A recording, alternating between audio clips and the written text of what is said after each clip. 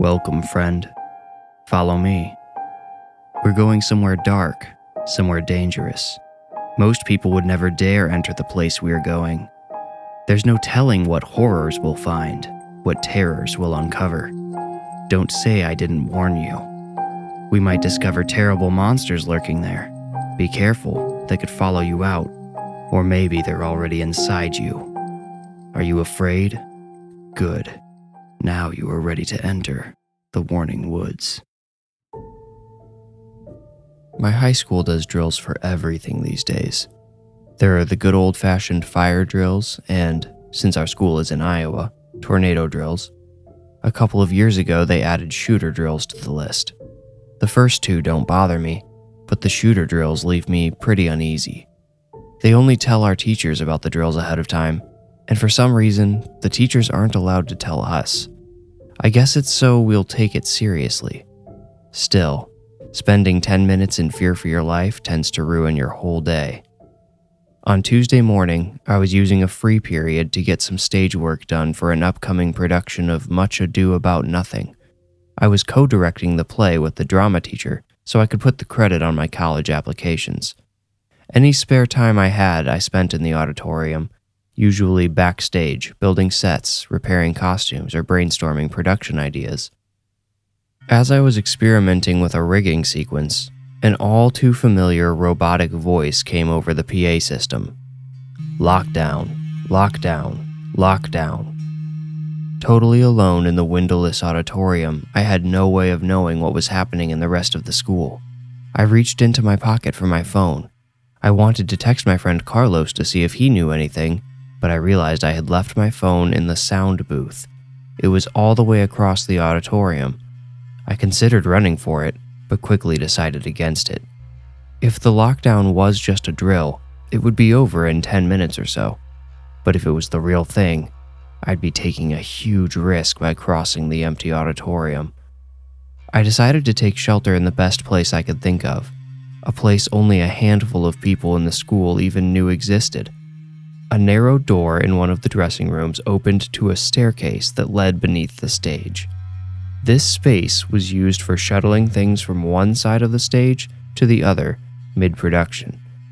There was a trap door installed at one point, but it had been sealed for reasons unknown to me. This is where I chose to hide. I left the light off as I passed by the switch at the base of the stairs.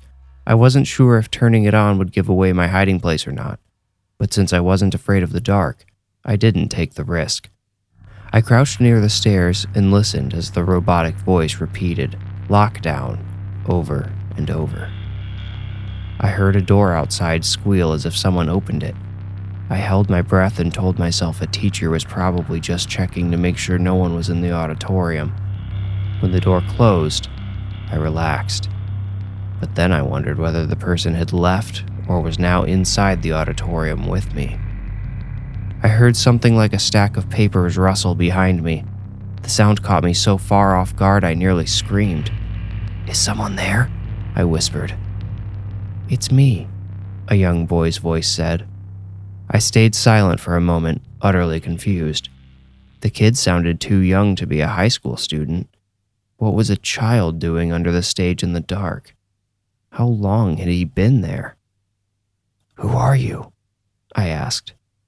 Again, the kid said, "It's me." I whispered, "I'm sorry, but I don't think I know you." "When can we go?" the kid asked. I told him we had to wait until the alarm stopped and the principal gave the all clear over the PA. All he said in response was, "I'm hungry." "Sorry, kid, I don't have anything to eat," I said. "Did you come here with somebody? Are you one of the teacher's kids?" "My mommy brought me," he said. I asked where his mommy went and he said he didn't know. I told him to sit tight and that we would be able to find his mommy soon. Since I hadn't heard any telling sounds from outside, I correctly assumed this was just another shooter drill. "It's dark in here," the kid said. I felt small fingers wrap around one of my hands. I hadn't realized how close the kid was to me. "You're right," I replied. Feeling safer than I had at first, I figured I could switch the light on. I reached over and flipped the switch. The single light bulb mounted next to the stairs illuminated the empty space beneath the stage and showed me I was alone. No one was holding my hand. The narrow, cobweb-riddled support beams that cast shadows across the dusty floor and walls didn't provide anywhere to hide either. There simply wasn't anyone else below the stage with me.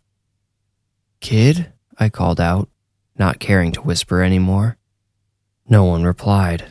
I shuddered violently and backed toward the stairs, never taking my eyes off the open space. Leaving the light on, I exited into the dressing room. There, I ran into a stall and drew the curtain. I didn't know what good a curtain would do in terms of protection, but I still felt a little safer behind it.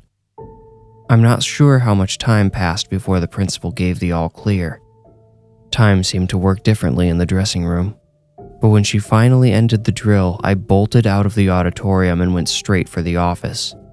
Principal Victoria was sitting behind her desk staring at her computer monitor with anticipation. I asked her if something was wrong, and she sighed. "Just waiting for the angry emails to come in," she said. "You know how parents get about these drills." Then she added, "Sorry, I shouldn't be talking about that sort of thing with a student, should I?" She faked a small laugh. I told her it was all right, then said, "Ms. Victoria, I hid under the stage during the drill and something weird happened." She gave me an inquisitive look, but I had a hard time continuing. I couldn't quite find the words to articulate my experience without sounding insane. She was already stressed out, and I didn't want to bring her something that admittedly sounded like nonsense. Rather than jump right into my story, I asked, "Did anyone bring their kid to school today?" She chuckled and said, "Of course, you know a few teachers are parents too." "No, like a little kid," I said. "A boy, I think." Ms. Victoria's curious expression started to go dark, and I heard frustration creep into her voice as she asked, "Jonathan, where are you going with this?" Without telling her all the details, I said, "A little kid was talking to me while I hid under the stage. I didn't see where he went, though. He said his mom brought him to school." Now Miss Victoria's face changed again, but this time she looked scared. Her eyeshadow seemed to darken as her skin paled, contrasting her widening eyes. She told me to close the door. When I did, she had me sit back down. "The only reason I'm telling you this is because you're graduating soon," she told me. "I need your word that you won't tell anyone else. Got it?" She sounded firm, but not angry. I could tell she was serious. Wanting to know what warranted such secrecy, I eagerly agreed. "This happened during my first year of teaching here," she said. "It's only by the grace of God the whole school doesn't know about it now. It was the talk of the town for years." I leaned in as she continued. "The drama department was putting on their annual production, like the one you're involved in right now. After intermission, this hysterical woman came running out of the auditorium. She was an absolute mess and babbling about her son. Mr. Truman, the principal back then, managed to understand her son had wandered off while she was in the restroom. You know, this was way back before most schools had security cameras and locks on all the doors, so that kid could have been anywhere. We looked everywhere while the play continued. When it was over, Principal Truman went on stage and made an announcement about the missing kid. He said the mother would be waiting by the front door so the kid could find her if he was listening. The crowd filed out and I waited with that poor mother, watching everyone that passed. We never saw her little boy. When the audience was gone, we went back in and questioned the cast and crew, but they hadn't seen the kid either. The police came, and they didn't have any better luck. In the end, they took the mother to the station to keep investigating, and the rest of us went home. "Ms. Victoria, are you about to tell me?" I started to say, but she raised her hand. "Hold on, please. Just let me get through this. I haven't thought about this for some time now." I apologized, and she continued. "Earlier that day, by terrible coincidence, something had cracked inside the school's water heater. It was an enormous system powered by burning fuel back then. It had started leaking gas when the audience was still inside. It started as a slow leak, so no one noticed. But when Principal Truman showed up the next morning, he almost passed out after opening the front door. It took days for the building to be safe again. We thought we had narrowly avoided a nightmare, but it turned out we hadn't totally dodged tragedy. When we finally got back into the building, there was a terrible smell coming from the stage. My heart pounded. I was connecting the dots as Ms. Victoria told her story, and I wasn't liking the picture they formed. "See," she continued, "there's no ventilation underneath the stage. You know this. And the water heater was positioned directly below it back then. That little boy, the one who went missing, had apparently snuck behind the curtain while the audience was away for intermission and the cast were off stage preparing the next act. The kid saw the trap door in the floor and climbed down it. The rest of this is just speculation, but the fire marshal assumed the kid got scared when intermission ended and the actors started performing above him. While he hid down there, carbon monoxide started to fill that small space." Ms. Victoria paused for a moment to wipe a tear from one eye. "The bright side is he probably just got drowsy and fell asleep. He was never aware that he was in any danger. He just slipped away." She seemed to be finished, so I asked, "Ms. Victoria, are you telling me I was just talking to that kid's ghost? He touched me." "You wouldn't be the first," she said. "Every few weeks, someone claimed to hear his voice below the stage. They would ask, 'Who is it?' and always get the same reply, 'It's me.'" "That's what he said to me," I said, nearly shouting. She just nodded calmly as if she suspected as much. "One day it happened to a senior, a real tough guy, kind of a bully, and he made it a crime of sorts to discuss the boy under the stage. Students stopped talking about their experiences, if they had any, and then the story just faded into the past. Has anyone tried to, do something about it?" I asked. "We sealed the trap door. I've thought about sealing access below the stage completely, but I'm worried that will bring the old story back to life. From what you've told me today, I think I might be right." "No, don't," I said. I felt an overwhelming compassion for that poor kid now. He was down there all alone. He didn't know he was dead. I knew that from our conversation. He was still waiting for his mother to come get him. Sealing him away wouldn't change anything. "Maybe I can talk to him," I said. "Maybe I can help him."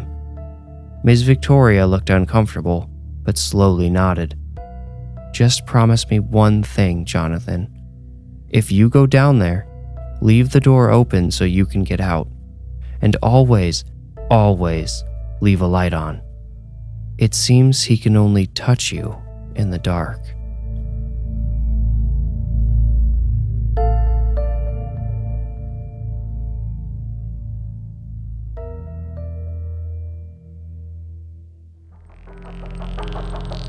You made it out. Congratulations. If you enjoyed the story, please rate and review this podcast wherever you like to listen. Reviews are the best way to support the podcast and help it grow.